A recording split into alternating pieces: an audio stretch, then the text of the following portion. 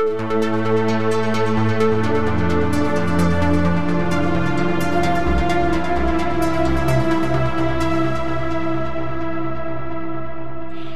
and welcome to the Sensibly Speaking podcast. This is Chris Shelton, the critical thinker at large, coming at you on iTunes, Stitcher, Google Play, as well as with video here on YouTube. This week, I have special guest Ron Miscavige Sr., infamously known as the father of David Miscavige, the current leader of Scientology, but actually a really great guy and somebody I am very, very proud and happy to know. He has done a great deal of work since escaping from Scientology, including writing a book called Ruthless about his experiences in Scientology. He's been featured on 2020 and various other shows. He has gone around and made it part of his business to discuss Scientology as a not great group. And so he's agreed to come on my podcast. We're going to have some talk here and see what we can talk about in terms of Scientology and other things as well. Ron, thank you very much and welcome to my show. Hi, Chris. It's my pleasure. I really mean that. I'm glad you asked me to come on. Excellent. Excellent. Well, why don't we, there's a lot of things to talk about here with Scientology. Of course, you have discussed, being the father of the current leader. I don't think we need to go over that territory again a whole lot because It is pretty well covered. Right. I did want to kind of start by asking about this, because I've never really seen anyone talk about this other than Mark Headley mentioning it in his book a bit in terms of life on the Sea Org base, the international management base in San Jacinto, right? Yeah. How many years did you live there? I lived there for 26 and a half years. Damn. Actually, wait a minute. I'll tell you exactly. 26 years and 9 months. Wow. And I was in the Sea Org for 17 years. I mean, you got me beat by 10 years. Yeah. And that's on staff. But I was in Scientology proper for 42 years though. Wow. So what year did you get to the Int base? I got there in 1985 on June 30th. Okay. And I got there with all of my gear. I, like a fool, sent 26 packages with my gear. And, I thought this is going to be handy there. And when I got there, the person who was in charge for berthing and stuff gave me a dresser that was about this wide and this high. In other words, it was about 2 feet high and 1 foot wide. And that was supposed to accommodate all of my belongings. Now, I got there and then there was having an outing on July 4th. All right. Mm-hmm. I got there on the 30th. And instead of going to the outing, I stayed behind and I scrounged up a standalone armoire, put my hang up clothes in and stuff. And I got that out of a commons area. This is all by myself. And I spent the entire day doing this. And I can remember Mark Yeager at the time said to me, Ron, when the door is open, you got to walk through it. You get a day off, you got to take it. And that was the advice he gave me. That it was nice that I set up my berthing, but I should have taken a day off. But anyway, that was my introduction to life at the international base. I never thought I would be working with, as an example, really good friend of mine, Charlie Rush, who's since died. And it was a shame to see him go because he was a wonderful guy. He was my, what do you call it when you first get into the Sea Org? Your partner? Like your buddy? Your buddy, that's right. Yeah. He was my buddy and he showed me the ropes and stuff. And listen, there were times when I worked with him on a studio that was up on top of the hill in the Int base called a mid-res, which was short for middle reservoir, but it was converted into a studio itself. And we'd be working there for 24 hours. And to get some rest, we'd lay down in one of the sound booths and cover ourselves up with foam insulation. I mean, just really degraded shit, Yeah. But that was part of the beat. And I lived that way for 26 and a half years. The beginning, since it was a new adventure, I had, to be honest with you, I had some fun. I mean, one of the first things I did was I did an album with Edgar Winter. And maybe some of your listeners would, as a matter of fact, the older ones would know who that is. He wrote Frankenstein. You know, that was ba-da bum bum ba-da-da bum ba-da bum bum ba-da, you know. Anyway, I did an album with him based on the book Mission Earth, and did some other stuff with celebs. I played with Isaac Hayes and things. And the beginning of it, I got to say, hard work and but fun. Absolutely, yeah. It was, but it went like that as the years went by. Right. I experienced the exact same curve. I know exactly what you mean. And of course, we wouldn't have stayed all those years if there had never been good moments, you know? Well, no, I agree. And well, I'm sure you felt the same way as I did. And I actually thought I was doing something to help all of mankind. I mean, look, I recruited people for the Sea Organization. I did videos touting the lectures. You may have seen them as a staff member down in PAC, you know, selling lectures for the church. I truly was a Kool-Aid drinker. I was completely convinced that this technology was going to change the face of Earth, and everything would be better as long as we got it out to everybody, you know? I totally know. I felt exactly the same way. Yeah, and that's why I stayed, you know? Yeah, absolutely. That's exactly why I stayed. You know, I knew Charlie Rush also. When he came down to PAC, he ended up getting busted for whatever reason, and he came down, and he was a great guy. I'm going to interrupt you. Yeah. Do you know what he got busted for? I never found out. I'm going to tell you right now. Yeah, what? Okay. We are in England, and we're at the International Association of Scientologists meeting, which is in October of every year, or around that time, okay? We're at what's called the Patrons Ball. There's a big event that David does. These days, he does all the talking, okay? And he gives all the wins and all the expansion, everything of Scientology. And then the next day, there's a thing called what's called the Patrons Ball, where people who are the high rollers and people who have donated large sums of money have a dinner. The tent over there, which is about a football field, at least in size, is decorated so you'd swear it was like the Taj Mahal. I don't know what the hell they spend on it, but it is a ton of money. And we're at the Patrons Ball, and the Golden Era musicians would play dinner music for the first hour and a half or so. And then there'd be a very short intermission, and we'd do a show. And that show was rehearsed within an inch of our lives. Now, Charlie was in charge of the electricity coming to all of the speakers and everything that had to do with lighting, the band on the stage, okay? Yep. So he was at that critical point where you took all this juice and you had various outlets that would go to the different parts of the event. He forgot to put a surge protector on it. And all of a sudden, the electricity went, boom, surged, blew all the lights out. The stage went blank. I remember Isaac Hayes coming on the stage to try to, calm the crowd down and say, oh, well, look, we're going to handle this. But that was, in David Miscavige's eyes, the flap of the century. It reflected badly on him. He thought that was the end of Charlie Rush. That broke his back, and he was sent to PAC. And that is why he ended up in PAC. Jesus. And he ended up being a dishwasher for years. Yeah, I know. And yeah, very competent guy, very good drummer. Him and Fernando, that was the other drummer, Fernando Gamboa. Sometimes we'd do a gig and we'd have two sets of drums, and they would play in synchronized with each other.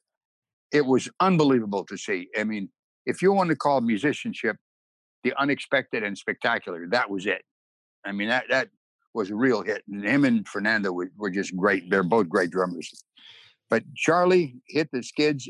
And let me tell you, you do something like that, there is no forgiveness. There's no purgatory like they have in the Catholic Church. You do that, you go to hell forever. And exactly, Charlie. Yeah, and he was actually really good at example or demonstration of the unforgivingness of what goes on there. Because none of us who were now his coworkers, his friends, could even know why he was busted. Because, of Right. course, then we might judge David Miscavige badly if we knew that. Yeah. And he could never talk about it, and he never did, as far as I know. Nope. And he just took his licks, and he spent years just to try to get promoted out of the dishwasher job and move up to where he could interact with public again, calling them on the phones. That was the big promotion he got before he unfortunately got sick and ended up dying. And I was very sad when I heard about that. Yeah. Well, didn't he go in a calling unit with Lisa Hoden and some other people? Yep, that's exactly what he did. Yeah. And it took him a tremendous amount of effort to get out of the galley just to be able to do that. And believe me, that call-in place was its own kind of hell. That was no picnic he moved into. Oh, come on. Everything is forgiven. What are you talking about? Oh, yeah, of course. It's all pleasure, you know? Yeah. After I wrote the book, I hadn't started my channel yet. But after I was interviewed on, 2020, Megyn Kelly, Late Night with Seth Meyer, Australian TV, English TV, in other words, all over the world, I got the number of that unit and I called and I spoke to them and it was all friendly. I just wanted to talk to them. I didn't talk about my leaving. And Charlie said, man, I was so glad to hear from you because I remember when you came here and we needed so many guys in the band and you recruited them, not to my wearing a medal or anything, but I did, And then I spoke to Lisa and she was very friendly. And I can't think of the other girl's name, but it was a very friendly conversation. Went on for about 15 minutes and I just said, hey guys, very nice talking to you. And they said, Ron, we love you. Thanks for calling. Wow. I did not. Yeah. I've never heard that. I did not know you did that. You want to know something? That's a first. I've never told that to anybody. Wow. Well, thank you. So you have a scoop. Okay. All right. Cool. All right. I hope they don't get killed for this because Lisa is still alive, and they're just. Yeah, they'll be fine. Okay. Let me ask you about this then. This is another thing I've been intensely curious about.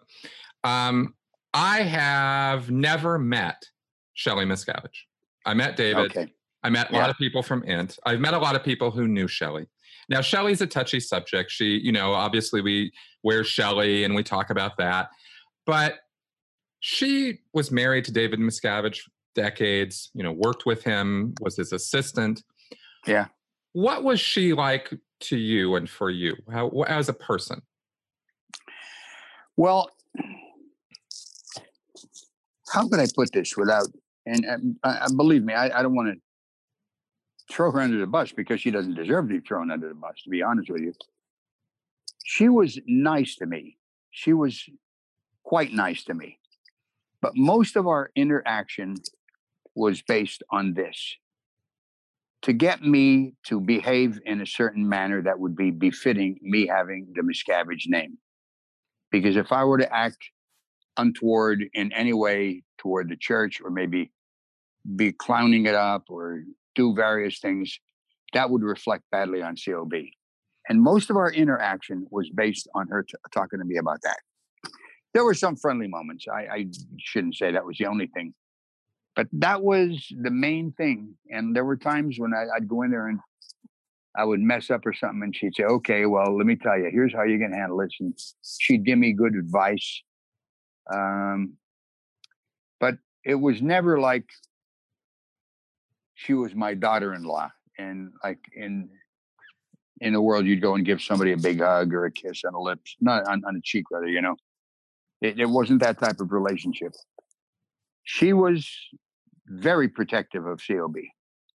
Have you read the Simon Boulevard policies? Oh yeah, very much so. She was like Manuel Suez. That was it.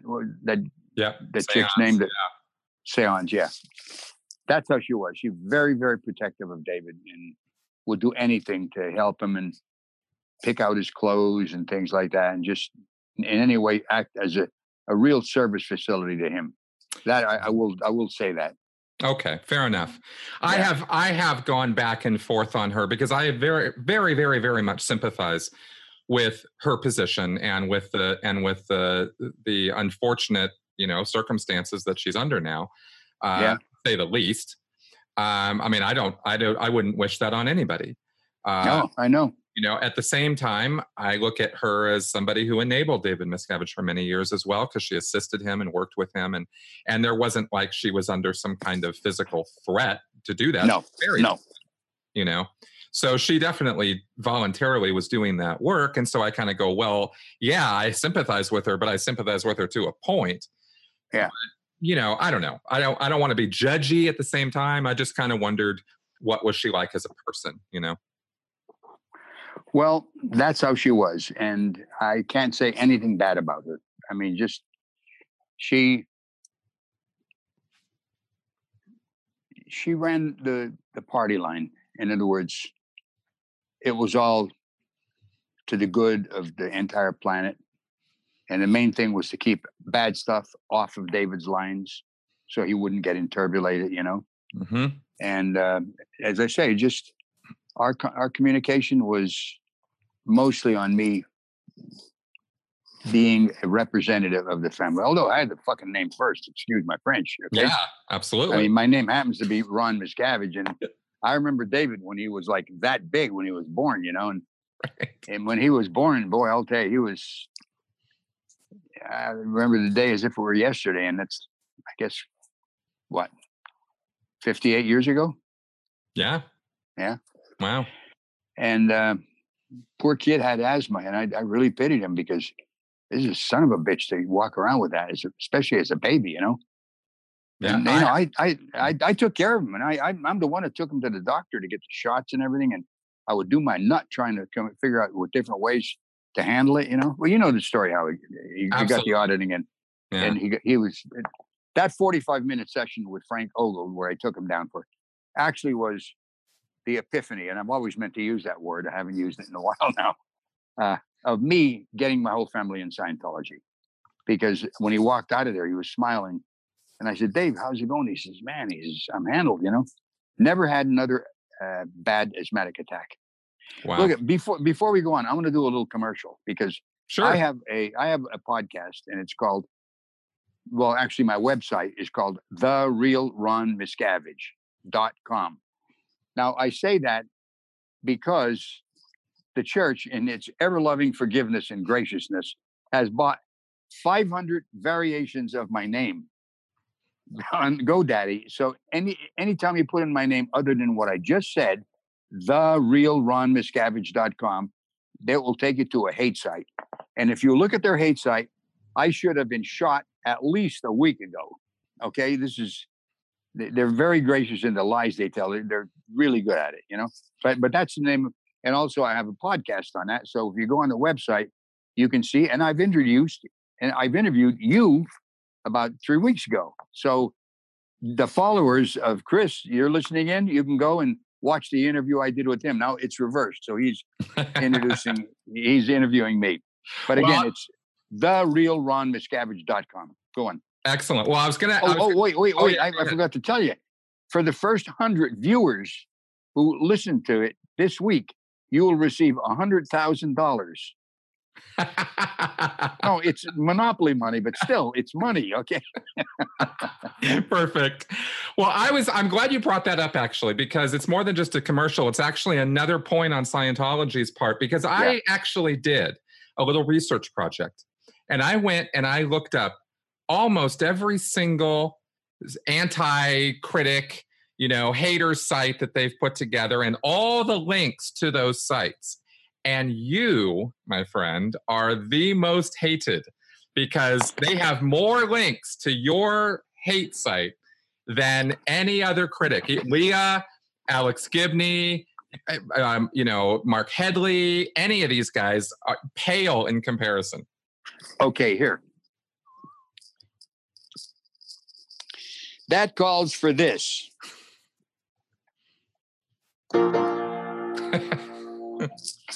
That's my piano. There we go. Ta-da! I'm the champion, most hated person. Well, there you go.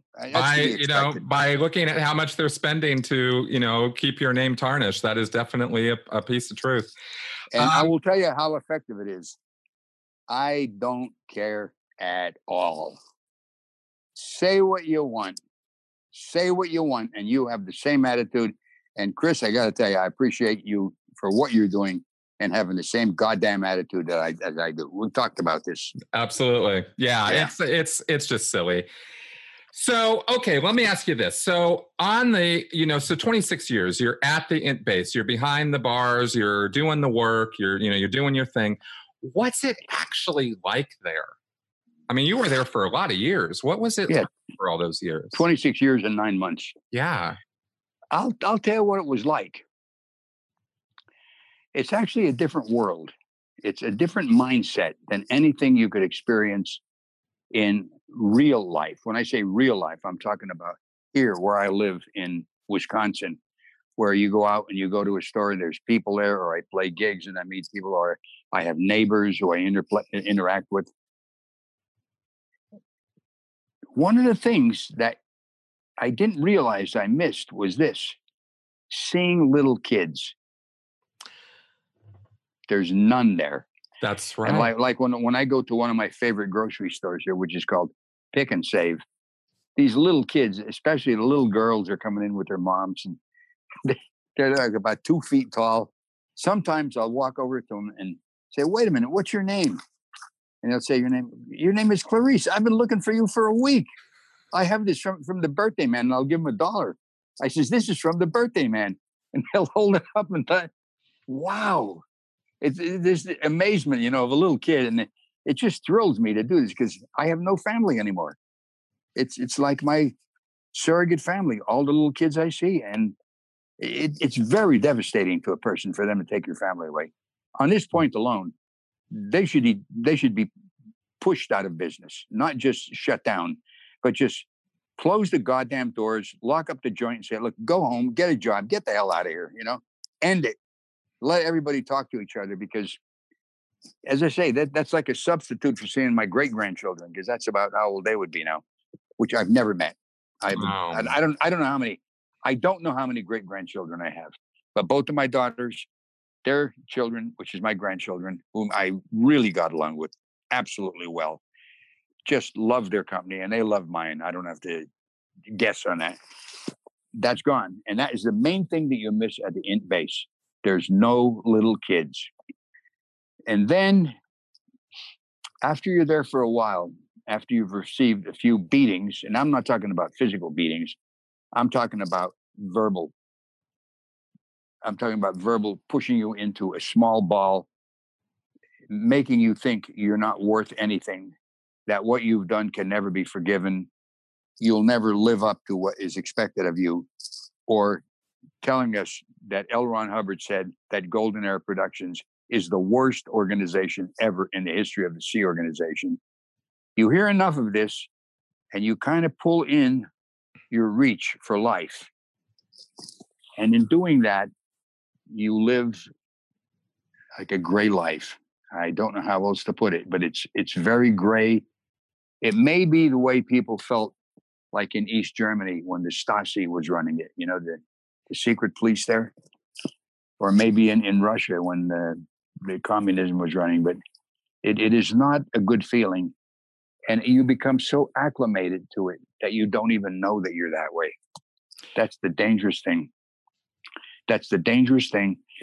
And you're just hoping that somehow, some way, things can get better. As a matter of fact, my wife, who's the eternal optimist, and it was the reason we stayed there as long as we did, would say to me, "Ron, I know it's going to get better. It's got to get better." And I used to say to her, "Becky, if there were a boulder running down the mountain, do you think that boulder would stop and start rolling up the mountain? Because if things are going badly, the laws of momentum, with things, nothing changing, they will continue to go more so in that direction and get worse and worse. But nonetheless, you stick it out. And one of the main reasons you stick it out, and I know you felt probably the same way, I'm speaking for you now, you could always dig down and think, well, at least I'm doing my best to help every man, woman, and child on this planet lead a better life. Precisely. That is exactly why we would endure the crap we endured. That's the only way I made it through the RPF. That's the only way I made it through all those years myself as well. Because sometimes you'd look around and you just go, man, what am I doing? Yeah. And then you'd think, well, this is all for the greater good. I'm making these sacrifices because I'm helping people. And Yeah. you just kind of Yeah. put your head down and hope you don't get noticed too much, too often, and just try to do your work. That's a good way to put it, Chris. I agree with that. Yeah. All right. Now, you were a salesperson. I want to talk about sales a little bit before you got in the Sea Orgs, right? Yeah. Oh, yeah. Yeah. So you As a matter of fact, I'll tell you some of my stats on selling. Yeah. I started selling in 1959, and I was working at a research plant, and I remember getting a raise, and I got a raise half as much as some other people working the same shift as me. Yet I would do double the amount of work, but they were better ass kissers than I was, and they could suck up to people, and I just never could do that. But actually, a pretty dangerous job, but it really taught me a lot about physics and about life. I worked on research of oil. The place was called hydrocarbon research. I worked on a unit, a reactor, a miniature reactor, where the pressure was built up to 3,300 pounds per square inch. Now, that's pretty goddamn high pressure. And we're talking about oil going through there, hydrogenated, so that if you sprung a leak in one of the reciprocal pumps, that would catch fire immediately. It would shoot out like a flamethrower.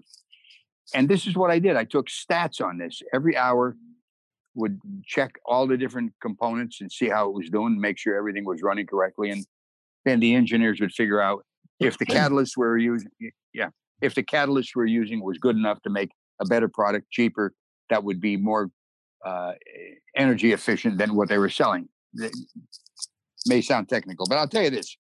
It was great because one of the other things I did was ran an oxygen producing unit, which produced liquid oxygen. And I'll tell you how crazy it was. And some of the guys there would take a cigarette and put it on one of the leaks coming out to show that it would burn a cigarette down. They could have blown up the whole fucking place. Right. And these are the things I worked around, but you learn to respect the physical laws of this universe. And when you do that, you must gain knowledge about what you're doing, or you could die. Okay. That's what I did. But anyway, I made a short story long, but I thought it would be interesting to say, because this is what I did. When I got that raise, half the amount, I thought, you know what? I got to do something different. I got to make some money. I remember walking out of hydrocarbon research in the morning, looking at the sun coming up, and I thought, got to do something different. I saw an ad in the paper. It was for a salesperson. I went, I said, okay, I'll do it. It was Wherever Cookware.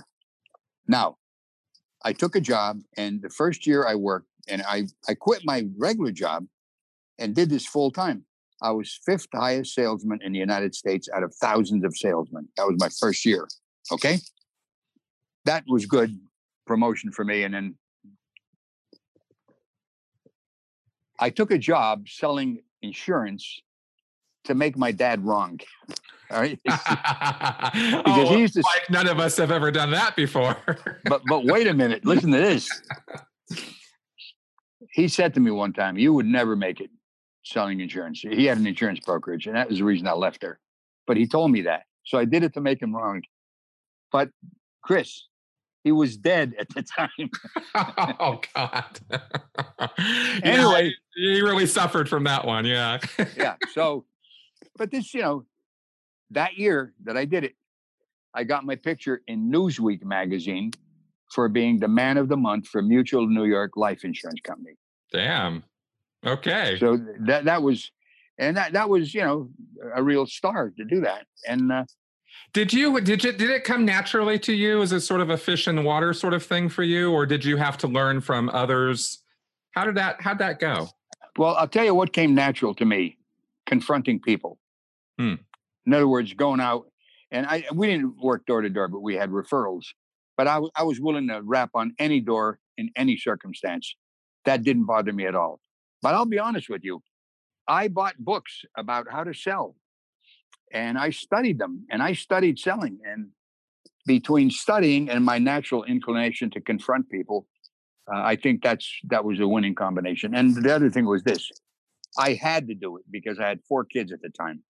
I mean, look, I did gigs. I did pickup gigs with with bands in the area, but you can't say, "Oh, I'm going to go on the road with this band," and you need food on the table. And quite honestly, we live not high on the hog, but like I could take my family skiing in the wintertime, take 3 or 4 days off, and I was never tight for money because I worked hard, you know. Yeah. Well, So 4 kids, man, that's nothing. Oh yeah, I mean, and there's no excuse. You feed them, put them in nice clothes. I used to take my boys to a hairstylist to get their hairs cut. When you're kids, they just it was the way it was, and I'd take them to the steam bath with me, and I don't know if you know, I was the only non-Jew in a club in Philadelphia called the Kamak. It was a Jewish working man's club. And I had friends, Bernie Solomon and Mel Atlan, that recommended me. Because if you ever called to join, they'd say, "I'm sorry, membership is full." They only went by referrals. So I'd go down there and, my friends in those days, Bernie Solomon, Mel Atlan, Danny Eisenfeld, they taught me all the great Jewish restaurants in Philadelphia. The best place to get cabbage soup, the best place for Luxemkugel, chopped liver, great days. But I diverged a little bit, but that's okay. Yeah. That was my fun thing, doing life insurance and selling the cookware. I made a considerable amount of money in those days doing that. But I studied it. I actually studied it. Well, that's interesting. Hubbard, I think it was in the 1960s. I think it was during this time period while you were, studying and learning and doing your work. Hubbard was recommending Les Dane's materials. He was a salesman and he wrote materials, and this became sort of dogma for the church. Yeah. And it wasn't great stuff. It was just kind of what it was. It was sort of, I think that's also where Hubbard came up with the idea of, making a file folder for every single Scientologist and calling it a central files and keeping track of, every letter and correspondence and all that. And Les Dane's approach was that there are types of people with types of sales. You got your single female, unattached female, and you've got your pro buyer, and these kinds of categories of things. And sometimes that worked and sometimes it didn't. That's what I trained in. You came along, and I was, this is in the 90s and 2000s. And you were doing seminars and you were coming down to the base and you started talking about it, kind of a different tack on selling. And when I became a salesperson for Scientology for about a half a year or so, I was selling OT levels. I got more out of what you were telling me than anything Les Dane ever said. Well, I'll tell you why you did.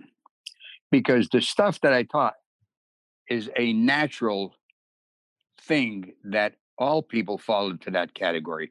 There's no, okay, you could say there's the single working girl, there's the professional buyer. You could categorize all these people, but that's like categorizing all types of psychosis. If you just said everybody's nuts, you covered all the bases. You know what I mean? Right. No, it's true. If somebody has a psychosis, they're nuts. Okay, fair enough. Now, I did get my data from what L. Ron Hubbard said, though. I got to give credit to that. And both you and I have talked about the beginning, the rock bottom Scientology. There's a lot of good data there. Okay. Yep. So I looked at it as this: everybody communicates. Okay. Everybody communicates. Everybody likes to tell their problems. So I broke it down into a person who's very good at communication. And I'm not talking about just talking the balls off a brass monkey. I'm talking about a person who will talk and then who will listen and understand what the other person is saying and acknowledging them. In other words, you had to have a good communication cycle.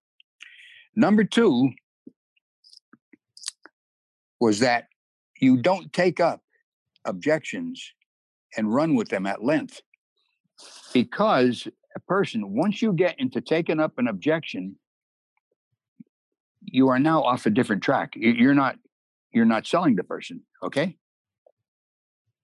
So you have to know how to handle an objection. And then the third thing is this: enlightenment. And this combined with having a great communication cycle, with not taking up objections, but knowing how to handle them so the person doesn't feel brushed off, and enlightening the person. And if you can do these three things, as a matter of fact, I tell you, since you and I spoke about this when we lined up this interview, I thought about this, and I am actually going to work out a little program where I can do seminars on this. And I might do them online, and I'll see how this goes, because I think it's going to. Yeah, I think that's a good idea. Oh, yeah, it would help a lot of people. The only problem I haven't worked out is how to drill it online, because I may have to get together with people at some meeting place to do it, because it should be drilled. But the enlightenment is this. And it's not just pure enlightenment, like saying exercise is good for you. You have to enlighten the person on what you're selling them is more valuable than what they're going to part with to buy that. In other words, if you think you see this shirt for $20 or let's say $50, that's not worth it. And then you try it on, and you look at yourself in the mirror, and you think, God damn, I look pretty good in this. $50 isn't that much. That person has enlightened himself to the benefit of him, what means something to him being worth more than the price he's paying for it.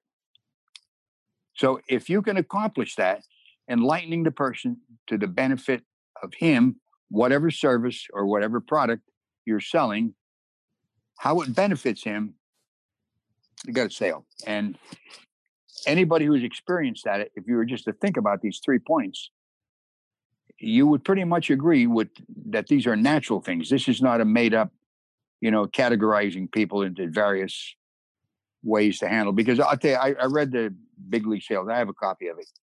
And a lot of it is trickery and chicanery. Exactly. You're saying, I just went in the other room and I spoke to the boss and he said, we can't cancel the order. That's bullshit. That's used car salesmanship. No. If you're selling a product that actually has a legitimate benefit to benefiting the person, and you can inculcate his mind with this product, you enlightening him that it is more to his benefit to have this than keep the money, he'll give you his money for that product. So that's a win-win. You make your living that way, and the person getting it is going to improve his life that way. If, in fact, it will improve his life. And if it doesn't improve his life, get something else to sell. Yeah, exactly. There's a couple points on this. One is what you just touched on, I think, is very important. The trickery or the chicanery of Les Dane's system is obvious. And I never liked that either. There was this tagging thing that would happen, and it was supposed to look spontaneous, but it never was. And then there was also this business of, I'm going to go bring this to my manager and see if he can come back with something. And, you got all this stuff all pre-worked out. I don't think people in Scientology, unless they actually did it themselves or saw behind the scenes somehow, realized how much kind of trickery and how much kind of free setup was going on when they were sold, Oh, absolutely. And that all came from Les Dane. Well, did you mention this to me when we talked before? Maybe not. Like the Regs have all the data about the guy's CS. Yep.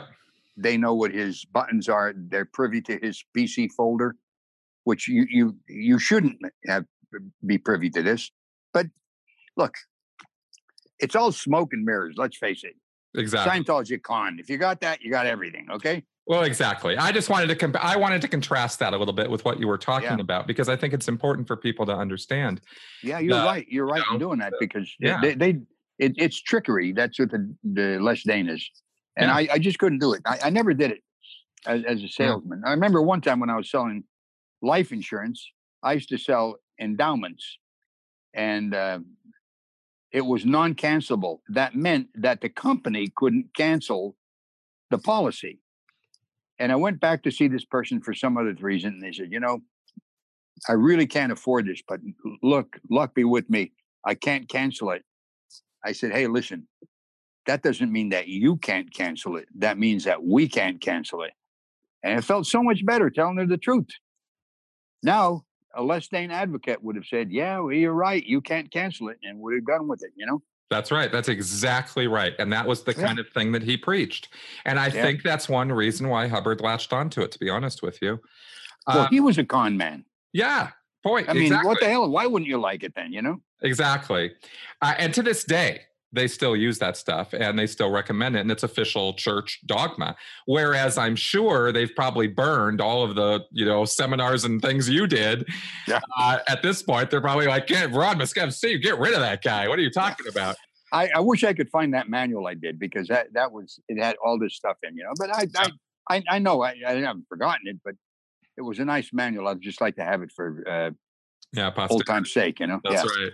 Well, I'll tell you one. I'll tell you one last thing on the sales thing that to this day again has stuck with me, and I have found very useful. And not because I don't do sales as such, but I, do change hearts and minds. And one of the ways that I have gone about doing that, and I learned this from you, is that if you're going to get somebody to change their mind about something, which is basically what a sale is, it is a small series of agreements.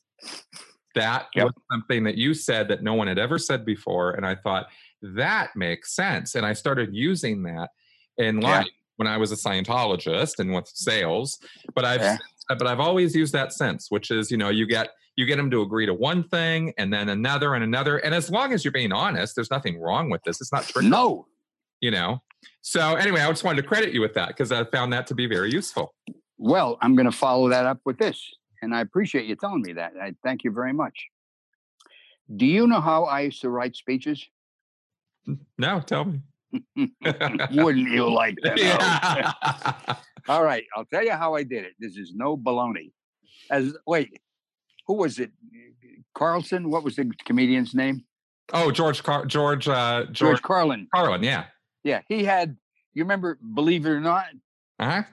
The thing, okay, he had a little thing called It's No Bullshit instead of Believe It or Not. Now, here's how I used to write speeches. And I did it one time successfully in Philadelphia, and then I adopted it after that. And this is based on gradient agreements.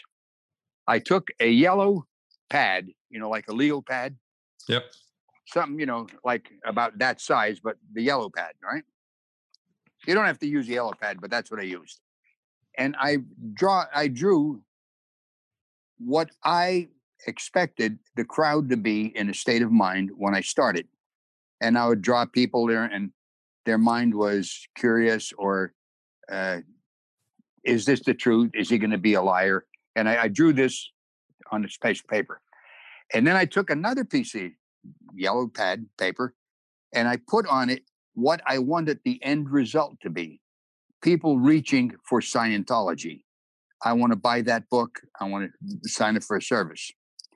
Then what I did is I took the first piece of paper and then I wrote down what would be the easiest agreement I could get from the people that would change it at least that little bit toward I wanted them to be. Then I took another piece of paper, and from that state, I figured what would be the next piece of agreement. And I did this, and as a matter of fact, I did it in Philadelphia, and they set up a meeting for me for public. And it was, come to this seminar given by Ron Miscavige about Dianetics. Everyone will receive a past life experience. And I said to the people, what the fuck are you lining me up for, Right. I mean, and then not only that, they booked it on the night of the Super Bowl. And I said, look, it's the night of the Super Bowl. Jesus Christ, where's your mind? Oh, you're just CI. I said, I'm CI. Now, that's when I did it. And we had over 100 people show up for it. And they paid $6 a piece to get in. And at the end, we had people going over to where the books were being sold, wanting to buy a book, wanting to get more information. And I saw that worked. And that's how I wrote that speech. And not only that, in the local paper, the Daily News, the inside spread was about the entire thing. And they quoted me correctly. And they said, and the last thing Mr. Miscavige said is this: what if you don't do this, but on your dying deathbed, think, I wonder if that guy was telling the truth. I couldn't believe it. Wow. That was it. I was sold on that's the way to do it. And I'm telling you, Chris, try it sometime. Just put down, but do it with figures, not just words, and you can put words in there, and then put the end result, what you want it to be. And just what would be the next easiest agreement? Like you could say to the people in the room, this is a pretty nice room. Don't you agree? What do you think? Yeah, I do. I think it's, but get their agreement. And then is this room cold enough for you? Is it warm enough? Could be. Well, good. I'm going to turn the heat up a little bit. So, okay, good. An agreement, simple little gradient agreements. And that's how I started doing that with a yellow legal pad. And I think I had 36 points I got to agreements on before I got to the end. Yep. And that was it. At the end, everybody, we had to kick out, I think, 3 or 4 people. I had, not bodyguards, but they were hecklers. We just got rid of them. But everybody else, and we gave them their money back, Yep. And the other people, they all reached for Scientology. I don't know how many books they sold, but the downfall was this. A lot of the org staff ended up at the end talking to each other. Just like bullshit, man. I tell you, I couldn't believe it. I went around and I started selling books, but they're just not professionals and nice people, but not pros, Right. Which is pretty much a description of most org staff. They're nice people. They mean well, but they don't really know what they're doing. And no. And the stuff they learn doesn't really particularly teach them. Okay, so that was gradient agreements, and that was how I did it. And I think that answers your question. Absolutely. Thank you for that. Yeah. Yeah. And so, okay, so getting back to the int base for a minute, because I want to kind of draw out from you, what that experience was like. I mean, again, 26 years, tons of things happened. What was your opinion as a professional musician or performer of Hubbard's writings on music and art? Because he a lot of people don't know this, but he wrote stuff on that. He did write stuff on it, and the stuff he wrote was more legitimate than his talent in the area, I'll be honest with you. Because we would get tapes of him playing a melody, and it was really just, to make something out of it, you really had to exert your artistic ability to turn it into a melody. We'd have to put chords to it, and the guys were very good at it. I remember, I don't want to name the names because they're still there and they may get in trouble, so I'm not going to throw them under the bus. Sure. But that's, of course, I've done that my whole life. I've composed my whole life. So I could take a melody that somebody else wrote, write a nice set of chords to it, and make it sound nice. And that was the first time that I realized something was wrong with L. Ron Hubbard, because some of the later tapes we got, he would talk like this. He would say, "Now, this tape is what you should play for the beginning." And wait a minute. And then I found out after I get out, he had a stroke prior to that. Right. And of course, nobody in that room would say anything about how he sounded. You just wouldn't do it. And you knew. And of course, these are all musicians, and everybody noticed it because they weren't incompetent boobs. In order to become a musician, you have to have the self-discipline to practice and exert yourself in a certain direction. That discipline carries over into other parts of your life. And in other words, I think a lot of musicians are smarter than the average run of the bear. Okay. Yep. And I'm not saying this to doubt myself. I'm just talking about musicians in general. Well, I would actually agree with you, because what you just said about discipline and practice is very, very true. Yeah, that's how do you get to Carnegie Hall? You know what I mean? It's not inherent talent. It is practice, baby. That's exactly right. Yep. And I'll tell you where I got a lot of my discipline from the United States Marine Corps. And I went in boot camp. I couldn't get up in the morning. Prior to that, my mom would have a hell of a time getting me out of bed. The first night was like Dante's Inferno. Ye who enter here abandon all hope. Right. And then when that drill instructor came in the next morning, the night before he left, he said, listen, I'm going to come in here at 6 o'clock in the morning. And if you're not all in front of your bunks, standing at attention, God help you. I remember my eyes come open like that. And I jumped out of bed and he walked in a room. I had my sheets and I was standing in front of the bunk. There was a guy in the bunk next to me. His name was Belts. He was in an upper bunk. He was laying in bed. The DI come over, pushed him up in the air, and he came through the air and bounced his head off one of the things and fell on the ground. And that's how it started. 3 months later, I said, I can make myself do anything. And I acquired self-discipline in a short 3 months. It was probably the best investment in time in my life. Wow. And it helped me in everything, and studying Scientology, studying how to sell, studying how to play, Yeah. Look, I got a recording contract with with Polydor Records in England in 1974. The BBC heard it. They liked it so much they wanted me to play on the air. And by the way, you can read about this in my book. I should mention it. Christ. The book I have is called Ruthless: Scientology, My Son David Miscavige and Me. But if you go on my website, therealronmiscavige.com, you can see where the book is. You can order the book. As a matter of fact, I have the album on there. It's under music and media, and I digitized it. So if you want to hear it or buy it, go to that and you'll hear it. I call it timeless. I didn't call it that in England, but you can hear the stuff that I do. And nice. I read that book, Ruthless, when it came out, and I was impressed. It was a good book.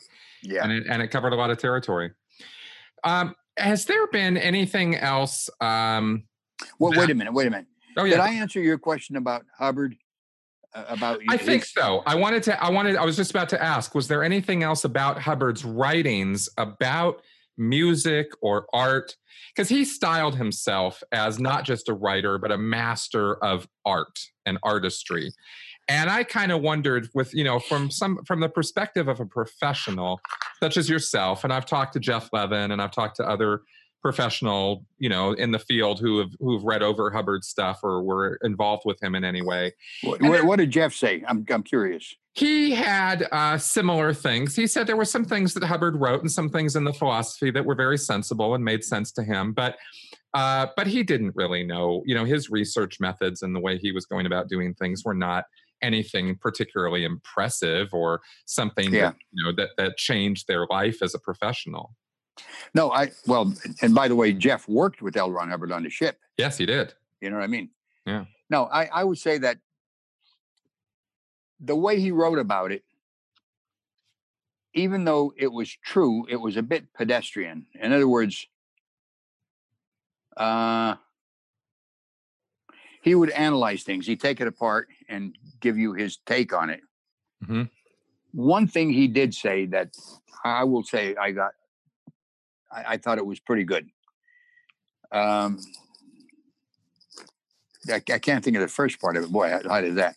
But basically, it's the unexpected and spectacular is what is really like the guide on in music. If you can do something unexpected and spectacular, that's real showmanship. As an example, when Charlie Rush and Fernando Gamboa would play two sets of drums, nobody expected they'd be playing in exact synchronous with each other. That was spectacular. Right. Okay? Right. A guy comes out and you think he's going to do a handstand and he does a one-arm handstand. That's spectacular. People will applaud that. And that was something I got out of it. But all these other things like phrasing that he talked about,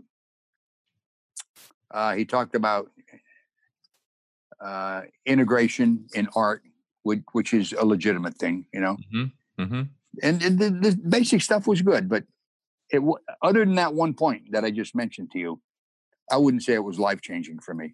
Right. Cool. Yeah. Okay, cool. Yeah, I wanted to get your feedback on that. Yeah. And now, working as a musician at Golden Era Productions, right? You guys were the band that put together music for the events, for the films. They do tech films. They do these public films, the commercials, the advertisements, promotion. All of that stuff comes out of Gold. Right. How was there any understanding of the process by the senior people, or was it just like the rest of the place was run, kind of a ruthless dictatorship? Yeah, it was a nightmare. Was it? It was a nightmare. I was wondering it was a fucking nightmare. Yeah, what was the creative environment like there? It was like living in a nightmare. Okay, tell me. Yeah, I mean, that's but here the downside is you can't wake up. Right. If you're having a nightmare, thinking you're back at the base and your eyes pop open, you think, "Oh Christ, great, I'm in my bedroom," Right. But then the timetable for getting things done it's always wanted that you get it done yesterday. And it was pressure all the time. And I know they say pressure and time creates diamonds. That's fair enough. I don't want to be a fucking diamond, all right? I mean, I'm happy to be a musician who produces nice stuff. And we would get things done. And sometimes the quality of it had to be sacrificed because that was as good as we could do it. And we were absolutely made wrong for that, Yeah. Well, I guess this is as good as we're going to get, so we're going to have to go with it, And it got to the point, listen to this, where we weren't even allowed to write melodies for different things at the IAS event.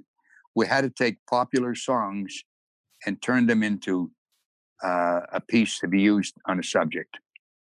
Like if we were wise, I remember we used "Taking Care of Business," Right.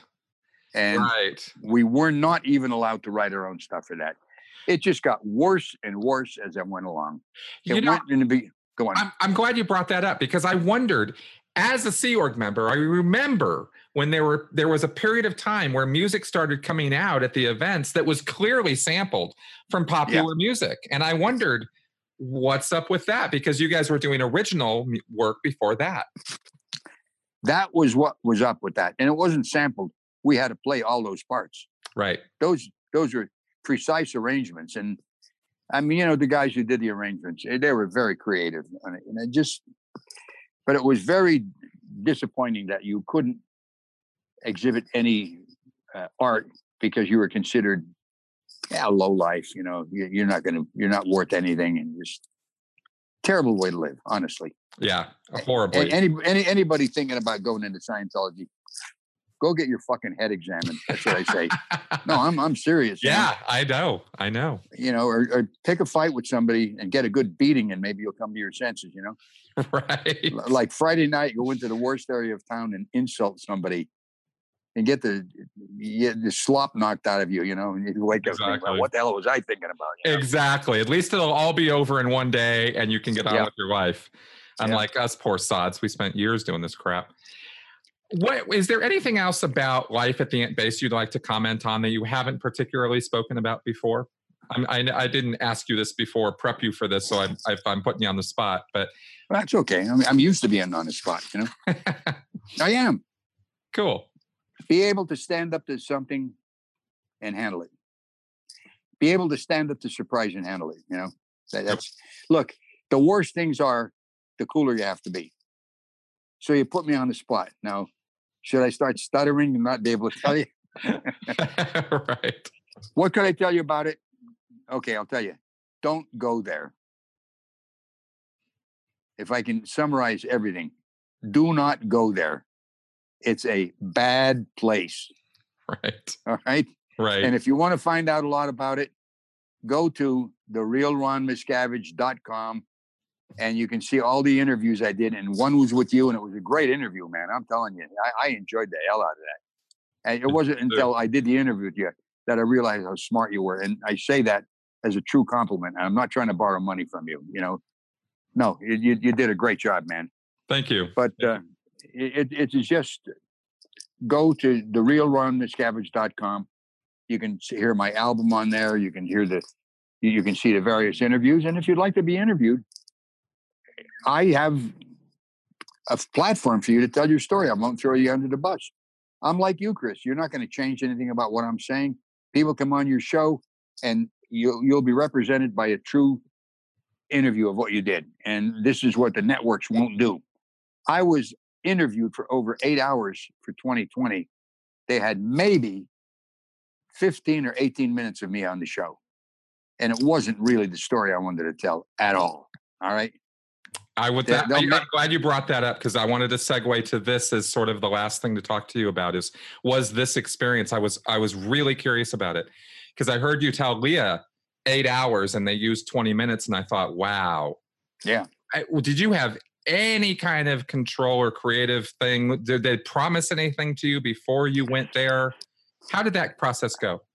I had as much control as an ant would have driving a bulldozer. Okay. Zero, nada, nothing. Okay. Wow. None.